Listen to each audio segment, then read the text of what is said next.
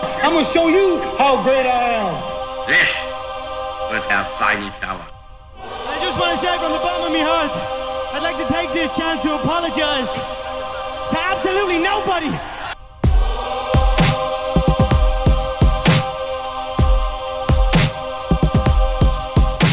Hello, and welcome to How to Take Over the World. This is Ben Wilson. This is part 2 in my series on J. Robert Oppenheimer.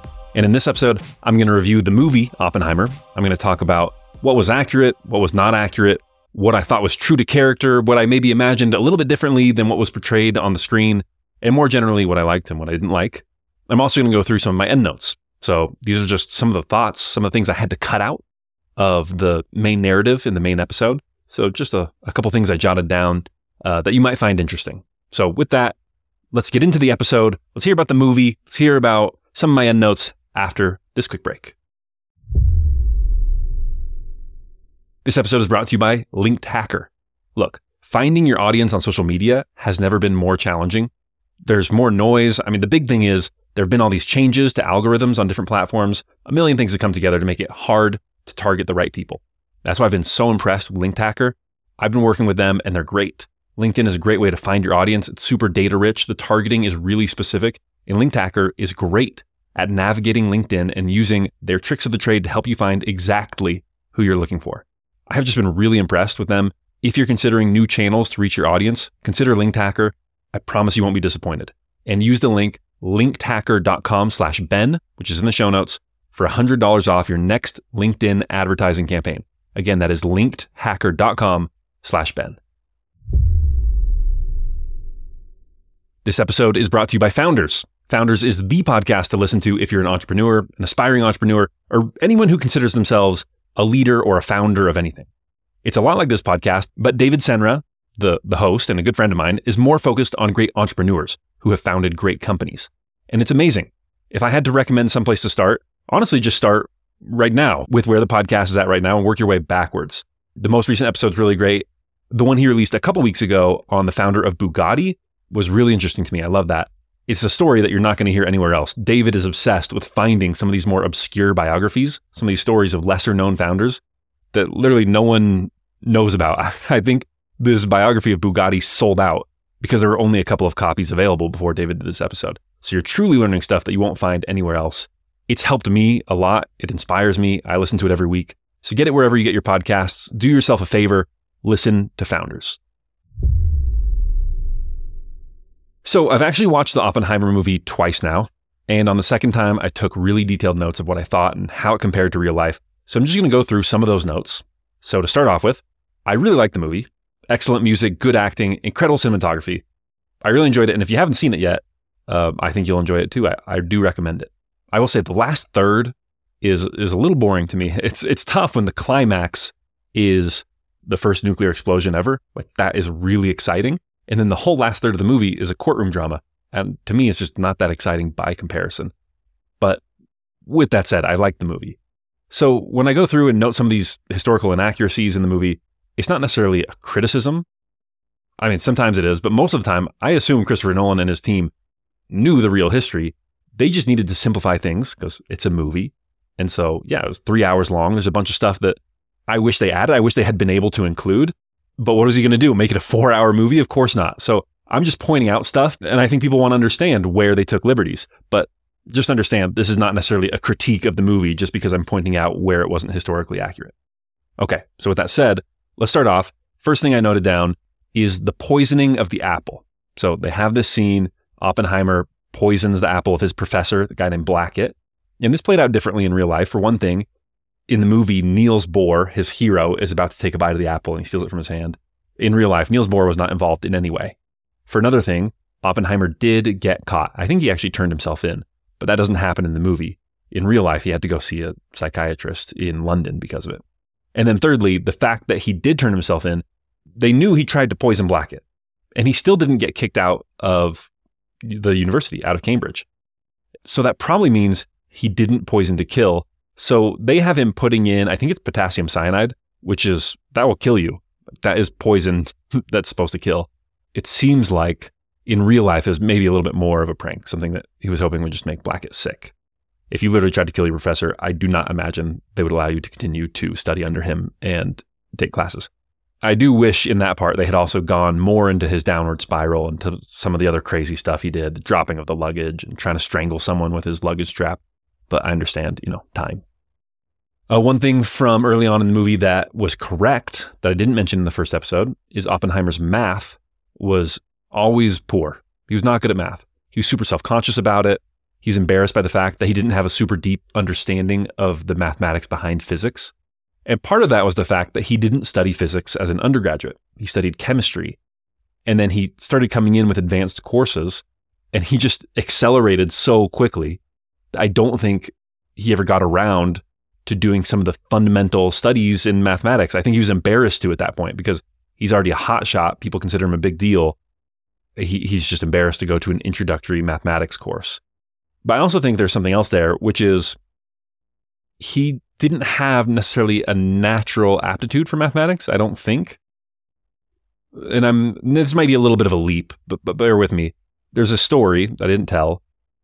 Early in his childhood, his mom forced him to take piano lessons. She was very cultured and she wanted him to learn to play the piano. But Robert Oppenheimer hated piano lessons. He hated playing the piano. And so there's a story that one time he gets really, really sick and is bedridden for weeks and he's in terrible, terrible pain. And so his mother comes and checks on him and says, Robert, how are you, dear? How do you feel? And he says, like I do when I have to practice the piano. And so that was the final straw for her. She's like, okay, if you hate it that much, I guess I won't make you play anymore. So he stops playing the piano when he's 7 or 8 years old. And he never picked it up again. He never picked up an instrument. There's a story that when he was at Harvard, some of his friends in chemistry and physics would go to the opera, and Oppenheimer would always leave early because he didn't like it. One of his colleagues said that Oppenheimer was the only physicist he knew who wasn't musical. And there is this connection between mathematical ability and musicality. People who are good at math are often good at music and vice versa. Obviously not always the case, but it does seem to be a correlation. Whether that's Einstein, who was a very good violin player, or Brian May, who's the lead guitarist for the band Queen. He studied mathematics and physics at the Imperial College of London before embarking on his music career. And those are just two examples, but they're all over the place. There is some relationship between math and music. And so it is interesting that Oppenheimer was not particularly gifted at music or math. So maybe it was an aptitude thing is the reason he never got into mathematics. On the topic of Einstein, who I just mentioned, Oppenheimer and Einstein were not that close.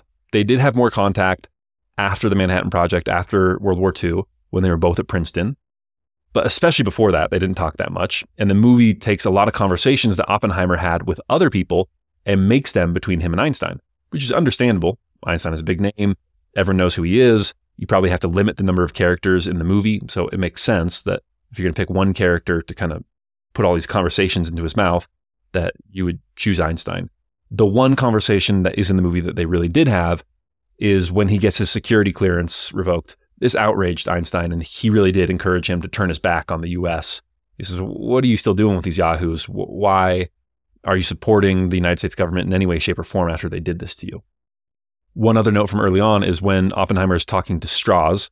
So Strauss, his name is spelled S-T-R-A-U-S-S, like Strauss, which is a very Jewish name. He pronounced it Strauss because he said that was how they pronounce it in the South, which is where he's from. And Oppenheimer responds to him, well, my name's Oppenheimer, and unlike you, I can't hide my Jewishness. Which I get what he's saying with the last names, right? Okay, Strauss sounds, Anglo-American, and Oppenheimer, there is no way to spin to sound Anglo, right? So yeah, you can say it's Southern pronunciation. Probably there was some element there of trying to fit in and Strauss trying to hide his ethnic identity. But what's interesting is that line, I can't hide my Jewishness, but you can, is not really true to their characters at all. Oppenheimer is the one who hid his Jewishness very much. He was never very religiously Jewish, and outside of his upbringing at the Ethical Culture Society, he never made any effort to deliberately cultivate relationships with other Jews in the Jewish community. He did help Jews who were fleeing Europe when it came under Nazi occupation.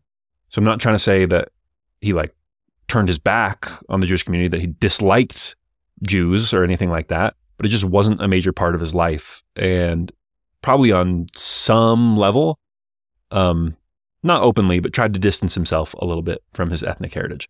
Whereas Strauss is someone who went to synagogue, was involved with his local Jewish congregation, was personally observant, was Jewish.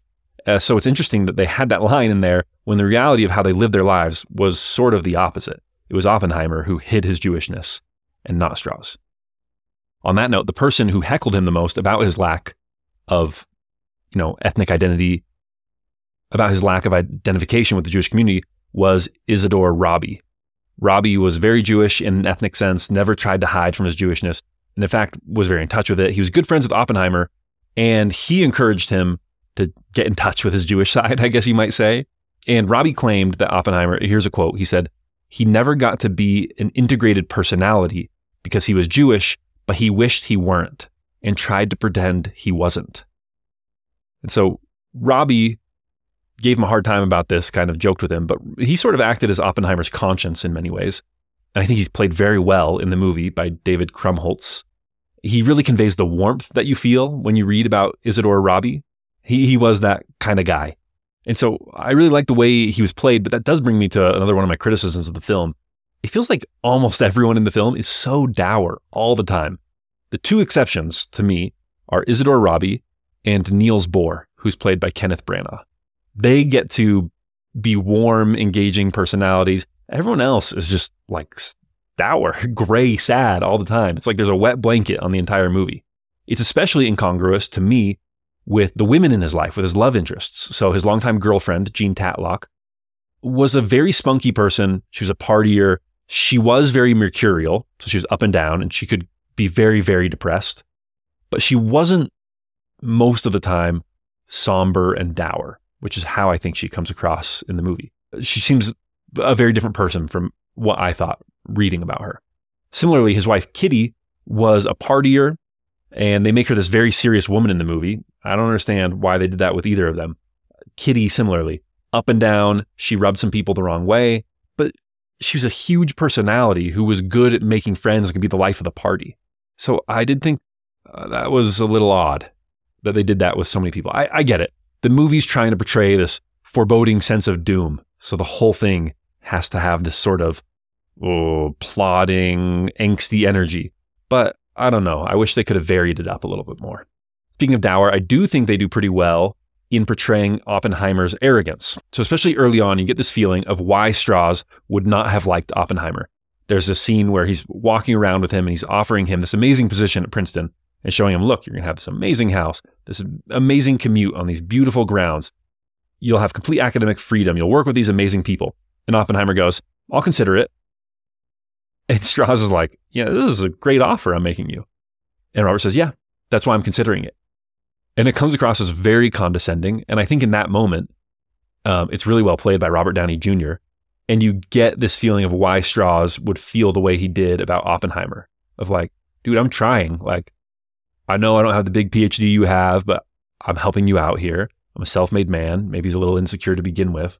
And he's making this great offer to Oppenheimer, who just looks down his nose at him and is like, yeah, I'll consider it. One of the interesting things, though, is that is very true to how Oppenheimer was. He could be extremely condescending to people. But everyone agrees that he just like turned it off during the Manhattan Project. Like he just put his arrogance totally in check when he needed to the most, which I find really interesting that he had that ability to turn it off and on. And then it kind of resurfaces after the Manhattan Project.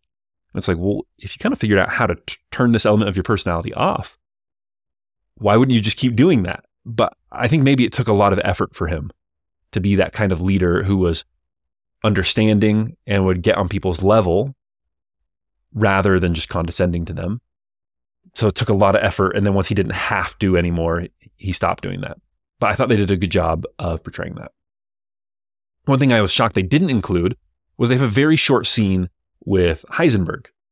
I thought they would include this competition that Oppenheimer and Heisenberg had for the same girl. They were both trying to ask out the same girl when they were studying at Göttingen.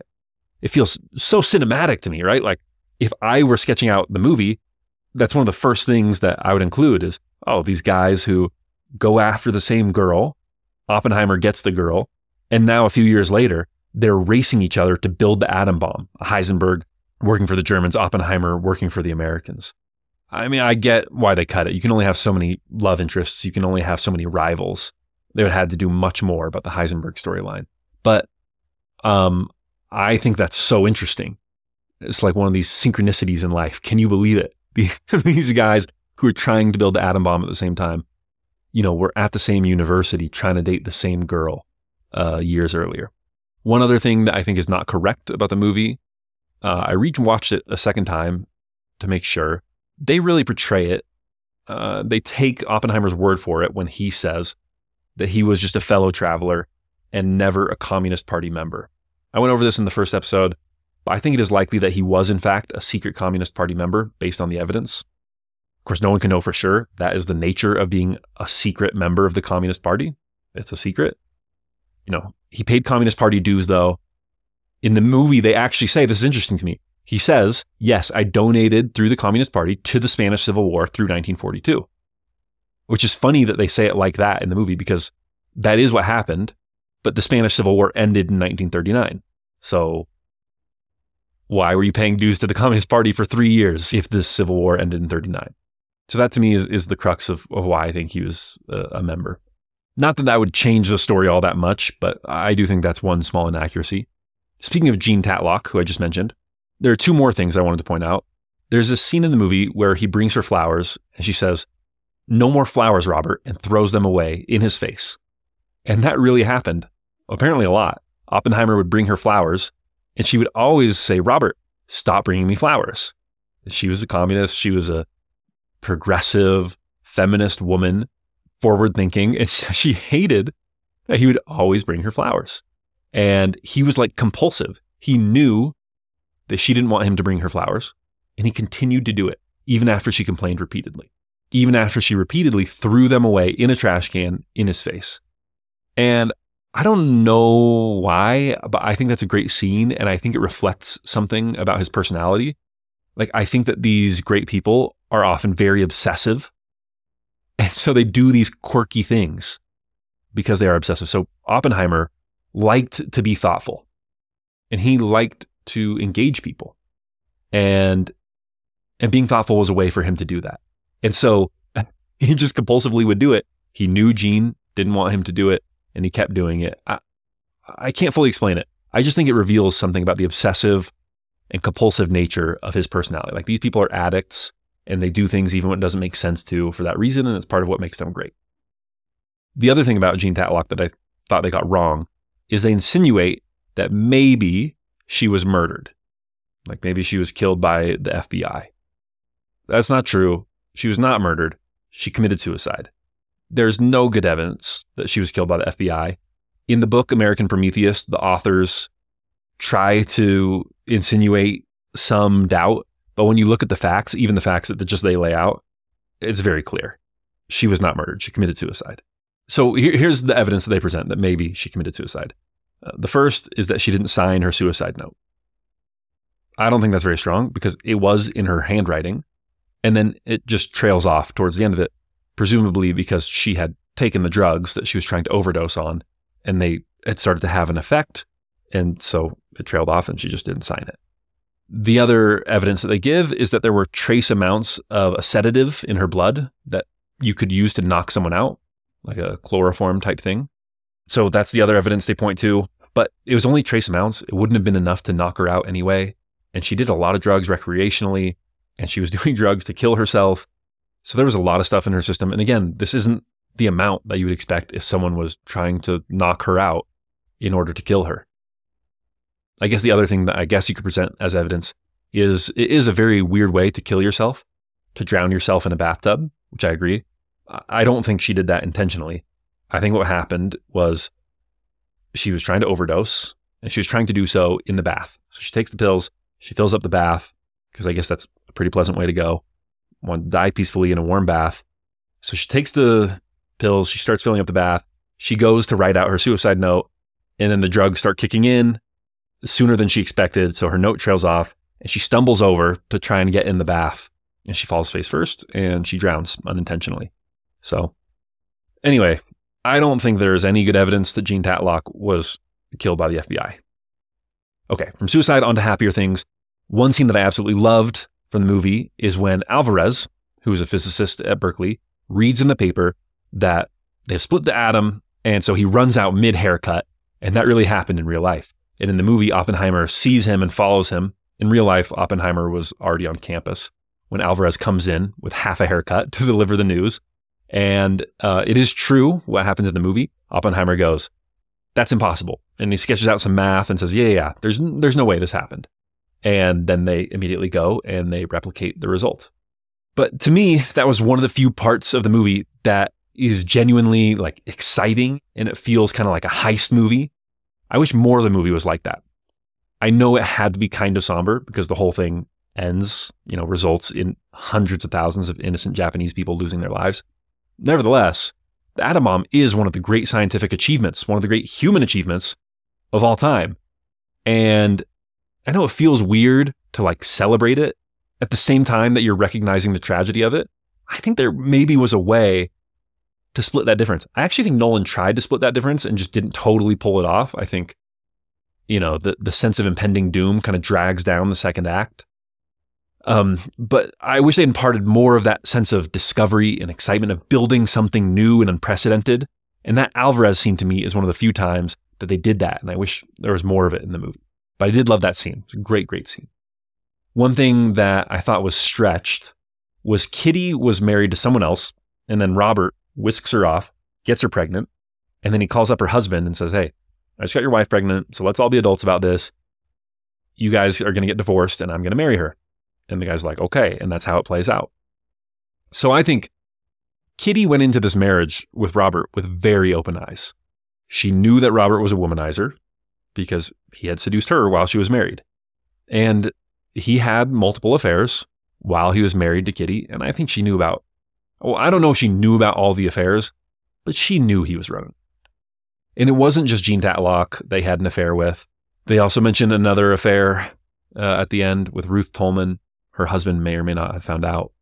But I'm sure it was not just them either. And again, I don't think she was naive to this. In the movie, when it comes out in the trial that he had an affair with Jean while he was married to Kitty, he tells her, "It's nothing I hadn't already told you." And she says, "Yeah, but now the whole world knows." And that's true. That is how I think it played out. But still, for whatever reason, the movie, you get the impression, especially with the way that Kitty is played by Emily Blunt, for whatever reason to me, her body language, it seems like she's really put out by this knowledge that her husband was having an affair. That like it's very raw for her to find out about this. And I just don't think that's true. This is the middle of the 20th century. There were a bunch of communists. They were all running around. Marital ties were, let's say, not as strong or sacred as they might be in some other communities. And it wouldn't surprise me if Kitty had affairs of her own. So, this is stuff, Kitty had her eyes wide open. Of course, it is true. It would have been hard to have your husband's affair displayed in front of the entire world. But I thought they overplayed that part a little bit, maybe. Let's stay with Kitty. She was an interesting person. She was a hard drinker. Some people referred to her as an alcoholic. Others disputed that and said she drank a lot, but she was not an alcoholic. Who knows? But she liked to socialize. She liked to drink. The issues that they show with their children were real. They gave away their first child for a couple months when he was only a couple months old. So imagine that, from like 2 to 4 months old. This son is without his mother. He's with another family. And so Kitty and Robert go off and spend time at the ranch in New Mexico. And she never bonded with her oldest child for that reason. And she really struggled with being a mother. The scene that they show in the movie of Oppenheimer asking another family, "Hey, would you be interested in adopting our son?" is true. That actually happened. It wasn't actually the Chevaliers, but whatever. They combined characters. That's fine. But, Robert was a more doting father, which I think comes across in the movie. He did like being with his kids. He was good with them, but he was just never around because he worked so much. He was so important professionally, especially when they were little. He was never around. And so, for those reasons, he and Kitty just really struggled to be parents and to properly bond. And their kids had issues from it. There's that scene where the baby's crying and Robert says, "Shouldn't you go to him?" And she says, "You go to him. I've been going to him all day." And that was very true to life for who she was. It's also just very true to life for many people in general. I mean, Kitty struggled with being a mother, but even women who don't struggle with being a mother Like that phase of life when you got a baby who's just crying all the time, that is so hard on your nerves. I've got 3 kids under 3, so I understand a little bit, just a little bit of what someone like that is going through. So those issues persisted. The Oppenheimer children had very difficult relationships with their parents. Sad, but that was well portrayed in the movie. Other notes, I don't think Matt Damon was a good General Groves. He just didn't have the abrasiveness. Like Matt Damon is just too nice, like maybe not enough of an alpha to be General Groves. I think they kind of wanted, I don't think it's all his fault, to be honest. I think they kind of wanted to write it so that Oppenheimer was the prime mover in the story. Whereas in reality, Groves was often the initiator and Oppenheimer was kind of getting on board with things that he was proposing, things he was moving forward.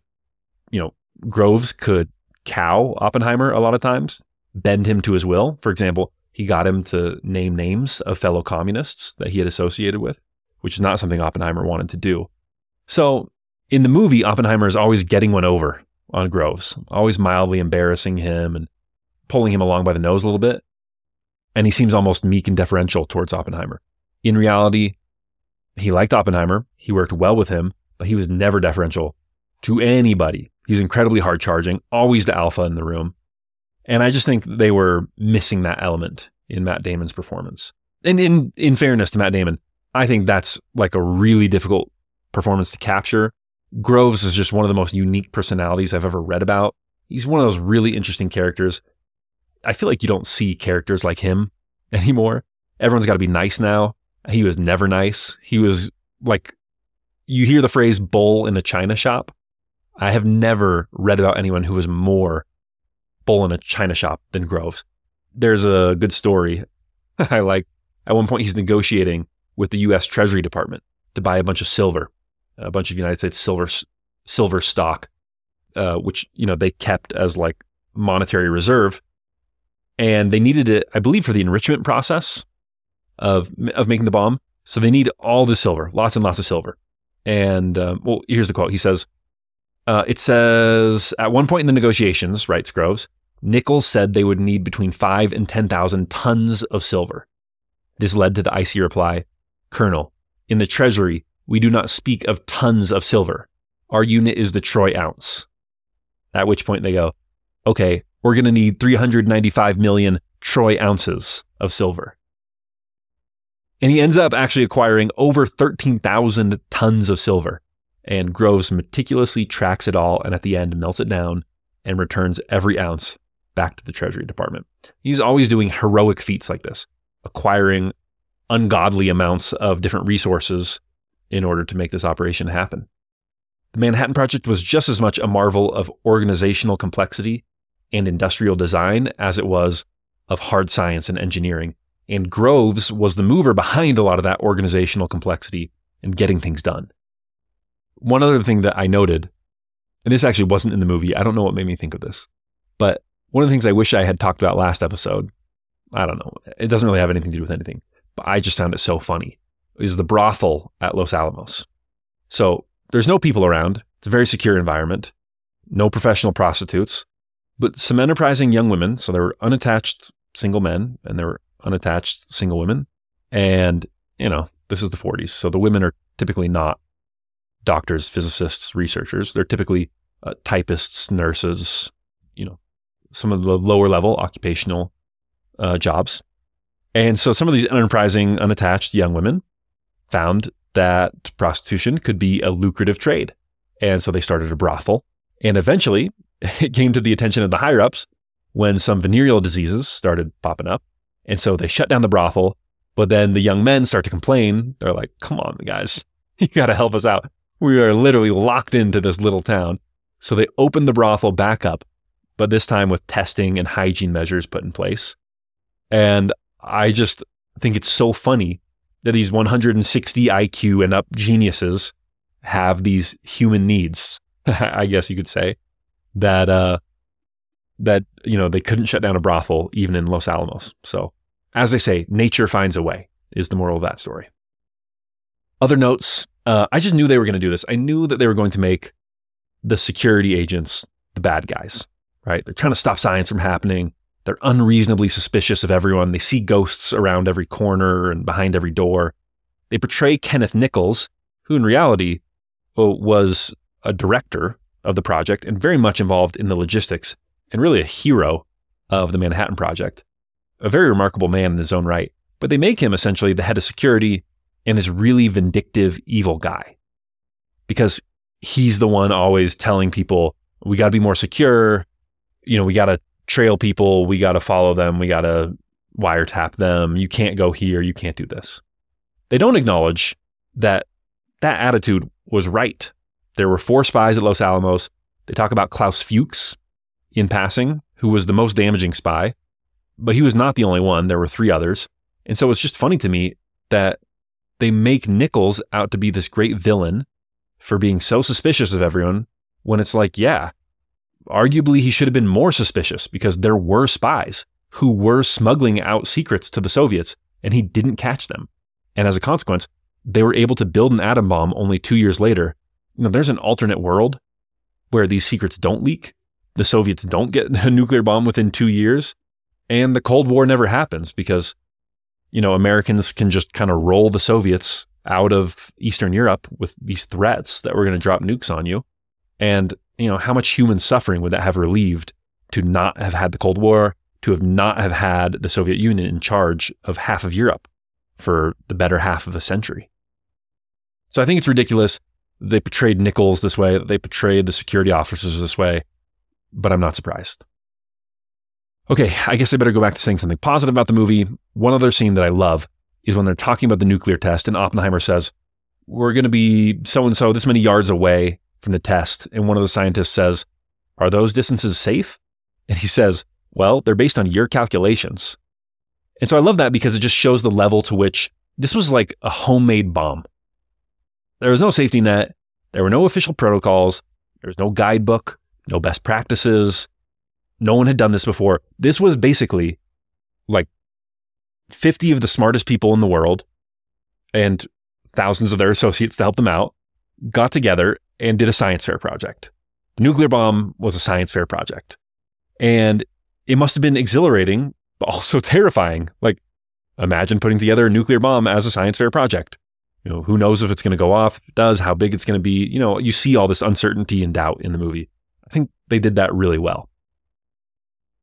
I mostly loved the actual scene where they show the test of the bomb. I love that they did the sound delay. When I read that, it's funny. I guess I had the same thought as Christopher Nolan.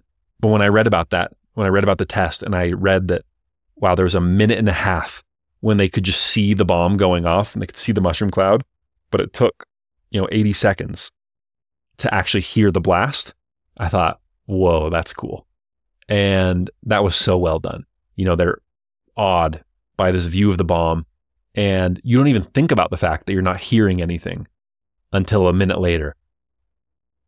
There's this big noise and this big sonic boom that shatters windows, and I thought that was very cool. My only issue was the actual explosion didn't look that big to me. I think they must have used real effects. I know Christopher Nolan doesn't like to use digital effects. He prefers to use real, practical, physical effects. And my feeling was, frankly, like, you should have just done a CGI nuke because it did not look like a nuclear explosion to me. You could tell they were just trying to cut around the fact that it was a relatively small explosion. Maybe I'm a snob about this. I don't know. I haven't heard anyone else express this, but I just thought it looked small. One other thing that was accurate that they embellished a little was Oppenheimer did go to meet with President Truman, and he did say, we feel like we have blood on our hands. And Truman really did not like that. He was upset about it. The part that's not accurate, of course, is that Oppenheimer didn't hear him complaining about it as he walked out the door. That's okay. But this is what he really did say. He said, Truman said of Oppenheimer, blood on his hands. Damn it. He hasn't half as much blood on his hands as I have. You just don't go around belly aching about it. And then he later told his Secretary of State, Dean Acheson, I don't want to see that son of a bitch in this office ever again. And he constantly referred to him as the crybaby scientist. And so I liked that they included that. I find that also very funny that Truman called him a crybaby scientist. The one thing I didn't like about that scene is I'm not sure why they felt the need to make Truman out to be some sort of idiot. I think that's unfair. I don't agree with everything Truman did. I don't agree with his decision to drop the nuclear bomb in Japan, but he wasn't an idiot by any stretch of the imagination. Speaking of Truman, that brings me to one last discrepancy between the movie and the historical record. Oppenheimer definitely had qualms about dropping the bomb on Japan. He had reservations, he had second thoughts. He wasn't sure that was a good decision, even though he had, no real decision-making power over it. This is true. Before they even dropped the bomb, he was pacing back and forth. People heard him pacing, saying, "Those poor, poor people." And it's true that he said to Truman, I feel like we have blood on our hands. But at the same time, he never disavowed his involvement with the project.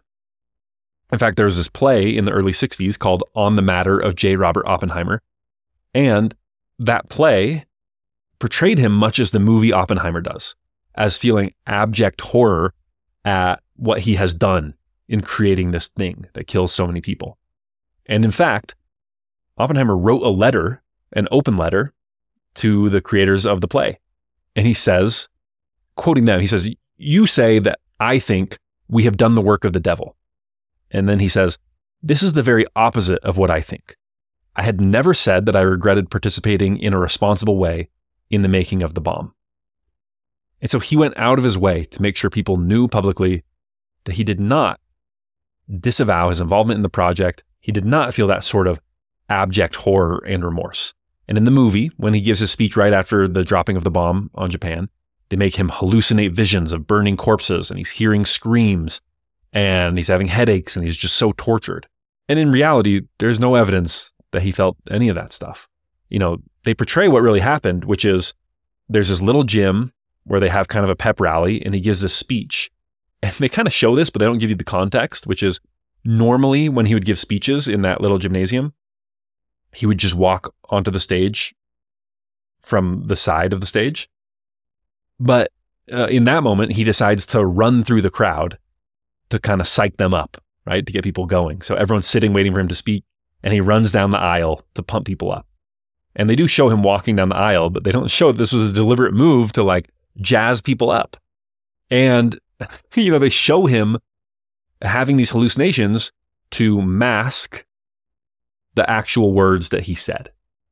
Because the actual words that he said were, "The world will remember this day. It's too soon to determine what the results of the bombing are, but I'll bet the Japanese didn't like it. I'm so proud of what you have accomplished.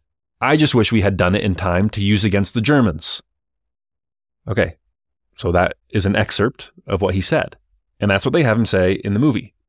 And so they have to try and twist it to make him seem tortured. He wasn't. He was amenable to alternative proposals rather than dropping it on the Japanese. And he was very sober about the consequences of what he had done. I wouldn't say that he was flippant at all, or that he was gleeful about his involvement or the bombing of Nagasaki and Hiroshima, but it's just not accurate to say that he was this tortured soul, as they kind of portray, in my opinion. Okay, that kind of does it with my movie review. Again, I liked it. That soundtrack, amazing. I've been listening to it for a few days now, and it's great. Just a couple other things I want to talk about in closing, a few more end notes. One is just my opinion on the dropping of the bombs on Nagasaki and Hiroshima. I don't think it was necessary to end the war. The Japanese were already trying to engage us. They wanted to get out of the war. They wanted a negotiated peace. I think that's the reason that we didn't accept their overtures. And a big part of that negotiated peace was they wanted the emperor to stay on the throne. And we said, no, that's unacceptable. We need an unconditional surrender. So we bomb Hiroshima and Nagasaki and kill hundreds of thousands of civilians. The irony is MacArthur gets in there and sets up the new government. Is yeah, it's fine. You guys can have the emperor. Doesn't seem like a problem. So we went through this whole thing, killed all these people for nothing. The emperor still ended up on the throne of Japan. I mean, maybe it would have been a slightly more right-wing government that kept power, because I assume under a negotiated settlement, the current government at the time of the settlement would have had some influence in the creation of the new government, instead of completely being removed from power and the Americans just essentially wholesale creating a new government. But man, a slightly more left-wing government, I don't know if that is worth that death toll. Usually people say well, in order to end the war, we would have had to invade the Japanese mainland. And I don't think that's true unless you're saying we needed a complete and total unconditional surrender. I'm not sure why there needed to be that, though. Maybe other people feel differently, but that's why I disagree with the dropping of the bomb. Okay, other stuff. Was Oppenheimer a spy? My answer, my thought, probably not, maybe. Here's the evidence. Here's why I think he wasn't a spy. So I guess I'll do the same thing that I did with Gene Tatlock. First, here's the evidence why you would think he's a spy. And there are some scholars, there are good scholars who think Oppenheimer was a Soviet spy. So number one, the head of the Soviet spy effort in the San Francisco Bay Area said that he was. So that is a pretty strong piece of evidence. So when the Soviet Union fell, we got all this documentation evidence. We actually had a lot previous to that too, from wiretaps and counterintelligence. So we had documents showing that this guy had written back. I think this wasn't declassified until the 90s. This guy had written back to Moscow, and he was writing a list of his accomplishments, and he said, I recruited and turned J. Robert Oppenheimer to be a spy for us. And that's a pretty big feather in my cap. So that's one piece of evidence. It seems pretty strong at first. Another is a document from a high-ranking Soviet spy in Moscow. I think he's like the commander. He was like one of the top spies, like one of the heads of the agency. And he lists Oppenheimer as a Soviet agent in America. So both of those are pretty compelling pieces of evidence. And then the other thing is just that there were so many spies at Los Alamos who were never caught. And so it's like, whoa, okay. How was he unaware of this? Did he turn a blind eye? So here's why I don't find that compelling. Number one, the guy who said that he had recruited Oppenheimer, he was being recalled to the Soviet Union. There were some accusations against him. And so long story short, he might have been padding his resume a little bit, right? So maybe Oppenheimer does join, the secret communist group that we talked about earlier. And so, the head spy in the Bay Area is like, oh yeah, Oppenheimer, he's one of ours. He's a spy and he's just exaggerating. And then because he exaggerated, back in Moscow, they think, oh, Oppenheimer is a spy. But all of this could be based on an exaggeration. I think probably was based on an exaggeration. And then, of course, in regards to, these spies at Los Alamos, they fooled everyone else too. Do we think all of these people were spies? They were all turning a blind eye. Even Groves didn't catch these people. Oppenheimer was just not in a position to be monitoring or observing these people. It's just, you can't expect him to have known who and who wasn't a spy, especially when, Klaus Fuchs is the only one of these people who was really high up. The rest were not that high up and were just kind of swiping stuff and sending it to the Soviets. So I don't think that's very compelling. And then to me, the strongest piece of counter evidence against him being a spy is there's this conversation that the FBI recorded where essentially you have one of his friends who is a go-between, who is essentially a Soviet spy. And he's talking with someone at the physics department, a physicist at Berkeley. I think it's Joe Weinberg, and Nelson is his friend. But anyway, these two people are talking, and an FBI wiretap picked them up talking. And one of them saying essentially to the other, hey, what's up with Oppenheimer? Can we get him to give us some intel on this secret project? And Nelson's going, no, he's not as solid as he used to be. I think his wife is having a bad influence on him, and he's getting involved with all this military stuff. Like, I think he's gone squishy on communism. And I don't think he's really a committed communist anymore. And I think he's afraid of getting caught in the professional risks. I don't think he would do that kind of thing. And I mean, you could see a scenario where this is disinformation, right? Where they're just finding a microphone and going, hey, that Oppenheimer guy, totally not a spy. Doesn't it suck that he's not a spy? Except that in this conversation, they end up exchanging some compromising information, and Joe Weinberg, it ends up ruining his physics career. They come down hard on him.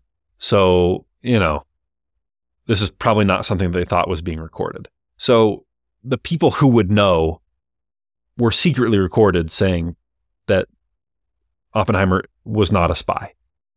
So to me, that seems like pretty strong evidence. And then also, I just don't think it fits with his personality. He wanted to be important. This would have flattered his ego like nothing else, to be the center of the Manhattan Project. I don't think he would have risked that. Like, I think that would have been more important to him than anything. And then another thing is the Soviets were already getting the secrets from other spies. So almost like, why risk it? You know, you've got someone who you know is at least sympathetic to you in this high position. You know, why ruin that by having him actually, you know, do grunt spy work and steal plans and send them over and stuff like that? So, you know, I don't think it happened. One other thing, one last question. I probably shouldn't answer this, but I had a friend ask me. He says, he's a single guy. And he goes, you know, I noticed in the episode that you said that he was so hopeless with women that it was driving him insane. And then all of a sudden in Berkeley, he's like a notorious womanizer who is with different women all the time. And so he goes, you know, Ben, I'm interested in the development of this process. Could you help me understand what changed to make him go from being completely helpless with women to being an unstoppable force? And so I'll answer his question. I think it's a pretty easy answer. Oppenheimer is intelligent, and I think that's obviously very attractive, right? He was funny. He knew a lot. Intelligence is attractive. And then the other thing is, early on, he didn't have confidence, and he was a nobody, and then he was a somebody, like someone really important. And I think that everyone is attracted to fame, importance, and competence. And I think especially women. I know I'm getting into like dangerous territory, but I think especially women are attracted to competence and are attracted to notoriety. People who've been successful, they're attracted to success, frankly. I'm not trying to say they're all gold diggers, but just like they like to see that a person is very accomplished at something. In fact, it doesn't always have to be lucrative. You just have to be really good at something. And so if there's like dating advice that I could give off of this, it is, you know, Oppenheimer, the way he met women was by being in that domain where he was really successful. The people that he dated and was meeting were mostly students at Berkeley, or they were family members of faculty at Berkeley, or they were people that he met through his associations with progressive causes, where he was also kind of a star. And so I just think go where you are competent. That's where you're going to have the most success. This is especially true for men, but I think it's true for men and women. Like, if you are a gym rat and you're super strong and you have a great physique, then I know picking people up at the gym is kind of looked down on, but like find a way to meet and date people in that context, because you're going to find people who value that, who understand what it means to be strong and to be in shape, and you're going to be able to demonstrate that you have done that and do that. If you're really smart, then try and meet, you know, other geeks, like meet people in that context where they can see how smart you are and like you can show off that level of accomplishment and competence. So that's my only piece of dating advice is like, go where you can shine and try and meet people in that context. So I think that will definitely be the only dating advice that I give on this podcast. I was sweating that whole time. Am I going to get canceled? I don't think I'm going to get canceled for that. I think I danced through it, but I don't know. It was close. Okay. That's almost the end. I do like to end every episode, if I can, on a more profound note. So I will just end with this. I'll end with asking the question, what is the meaning of Oppenheimer? What is the meaning of his life in like a cosmic sense? And to me, the meaning of it all is that human ingenuity is an awesome force. And atomic energy is like the ultimate expression of our mastery as a species of the universe around us. And yes, that power is terrifying and destructive. But to me, it's also beautiful and inspiring. I actually think that's something the movie does really well. It captures that awe and terror that kind of go together side by side of what humans can accomplish. That's why ultimately I actually love the movie, is because it really does convey that very well. And so I think the meaning of Oppenheimer, the main thing I take away is be an Oppenheimer. accomplish the impossible, even if it means shredding the very fabric of reality as he did. And even if it means casualties, like creating something new always means disrupting what is out there. Hopefully not to the tune of hundreds of thousands of deaths every time, but in some way it's always going to upset the apple cart a little bit. So dare to be an Oppenheimer, dare to be a Prometheus. Okay, that does it. Until next time, thanks for listening to How to Take Over the World.